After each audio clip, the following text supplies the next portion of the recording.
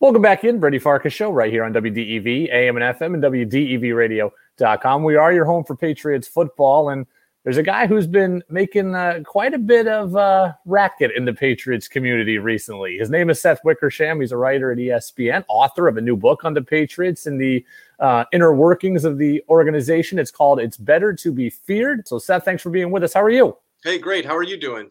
Good. Appreciate you being with me. Look, you've written a lot of long-form stories and exposés in your career, and you've chronicled some really fascinating subjects, but you've written multiple works on the Patriots. Why has this organization captivated you enough to write about it more than once?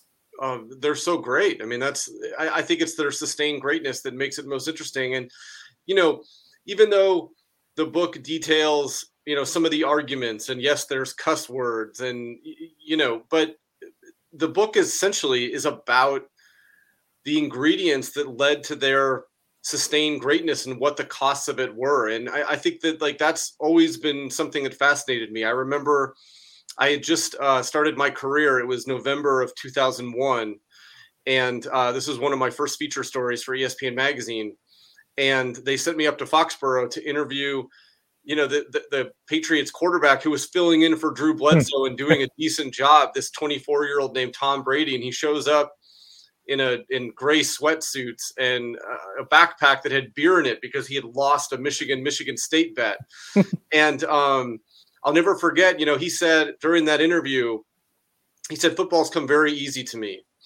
And at the time I was like, who is this guy? Who says that? He's the sixth round pick and he's skinny. And at the time, nobody even knew if he would finish the season, but he said it. And it's one of those comments you look back on now and you're like, oh my gosh, he saw all this coming. Belichick says he's never spoken to you, even though he has. Brady says everything that he hears, it's not all true. So how exhausting is it to have to defend your work like you've had to over the last couple of weeks?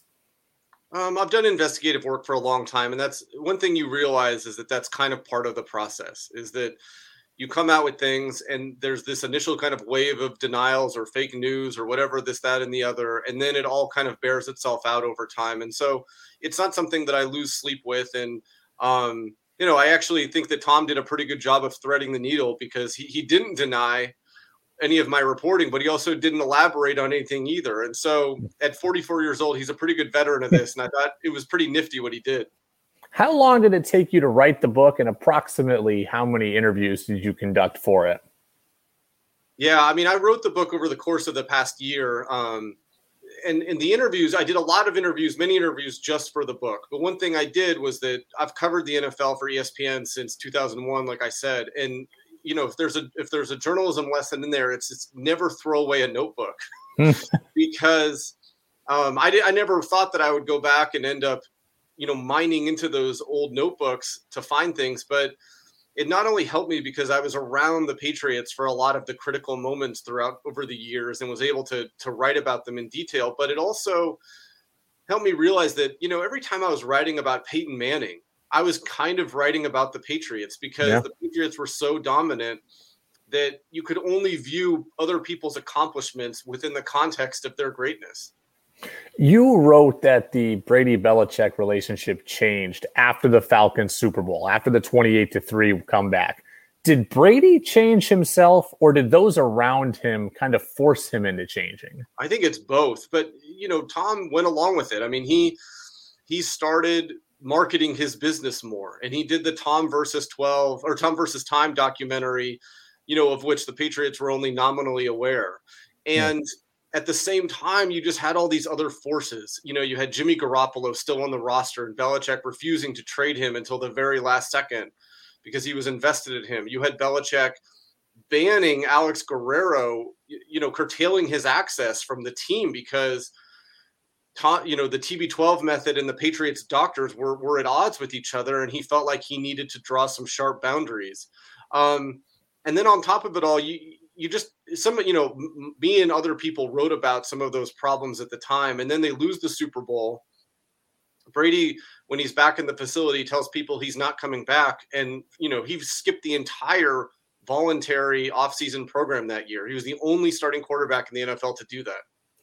Seth Wickersham, ESPN, and also an author of the new Patriots book, It's Better to Be Feared. You know, the idea of player empowerment seems like it's kind of at the crux of this. And we've seen that in the NBA, I would say at least for the last decade. You know, Chris Paul, Dwight Howard kind of trying to call their shots. It's been more slow moving in the NFL. How difficult is it for somebody like Bill Belichick to accept this, you know, this new phenomenon that really wasn't around for much of his coaching career? Well, I can't speak for Bill exactly on that. I know that there are some coaches who are like, look, we can't have it be where every teammate thinks they need to have the quarterback believing in them. Otherwise, they're not going to get a roster spot, you know, and I understand some of that. I do think that for certain players, when you have a Tom Brady or an Aaron Rodgers, I mean, these are all-time great players who are at the end of their careers. And so I think that as in management, you're going to be judged by how many Super Bowls you win with those guys while you have them. And that's really it. And so if they want to be more involved in certain things that involve their job, after all that experience and great play, you know, I think that my personal opinion is I think that they should be let in on the process. Obviously, Aaron Rodgers felt like he was not.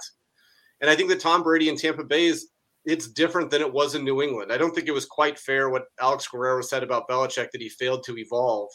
But look, you know, Tom weighs in on a lot of things. He's not just the quarterback. He's also the de facto offensive coordinator. He's a pseudo executive. Mm-hmm. And Alex Guerrero has an office in the Bucs building and got a Super Bowl ring. The same Alex Guerrero that Belichick once curtailed access from. What was Robert Kraft's role in everything? Because I'd have to imagine that, you know, he said he loves Brady like a son. I'd have to imagine he could have kept him and overridden any Belichick decision, but yet he didn't. What was Robert Kraft's role in all this? Well, he's probably going to go to the Hall of Fame because A, he pulled off the best trade in NFL history when he traded for Belichick, and B, he was able to keep this band together as long as he did. It doesn't mean that there weren't management challenges or moments of exhaustion or impatience at times, but he did a pretty masterful job of doing it. And at the end, though, I mean, it was an organizational decision that the Patriots were just not really willing to commit to Brady until he was age 45. I think they wanted to, you know, see him year by year. And Brady had not only made it his goal to play until he was age 45, he had made it a business case. And I think he felt like that, look, after what I've done, I deserve that. And, you know, I deserve maybe like the benefit of the doubt with this. And in August of 2019, he and the Patriots were negotiating a contract. It wasn't going well. He almost left camp out of frustration. And he ends up signing a deal that allows him to be a free agent at the end of the year. 48 hours after that deal is announced, he and his wife put their Brookline, Massachusetts house up for sale. And he's later said publicly he knew that his time in New England was over, that would be his last year. What was the most interesting thing that didn't make the book? I mean, it's 500 pages, so I didn't leave a whole lot out. And I'm not sure I have anything off the top of my head. I mean, if there was something interesting, I really tried to put it in there because I thought that it revealed something about, you know, these main characters that added to the public's knowledge of them. Did any of the three, Brady, Belichick, Kraft, come out looking better or worse than you expected going in? You know, to a certain extent, I'm the wrong person to ask about that, but nobody has read the book, who's a friend of mine, a critical reader, anybody thinks that it's a negative book about Belichick, Brady, or Kraft. I mean, I think that what I tried to do was, as best I could, try to show what they are like and make it a real book and show what it's like to work at the feet of a football genius like Belichick and all of the blessings and the curses of that. And show what it's like to be around Tom Brady and his acclamation to fame and his desire to continually push the boundaries of what's possible and where that comes from and what that builds in you and what it strips away. Those are the things I tried to show. Seth Wickersham with us here on the Brady Farkas Show on WDEV, AM and FM, and WDEVradio.com. Brady and Belichick spoke for 20 minutes after the Week 4 matchup down and kind of in the bowels of Gillette Stadium. Do you think that either of them probably got closure from that conversation? And do you think either one of them needed closure more than the other?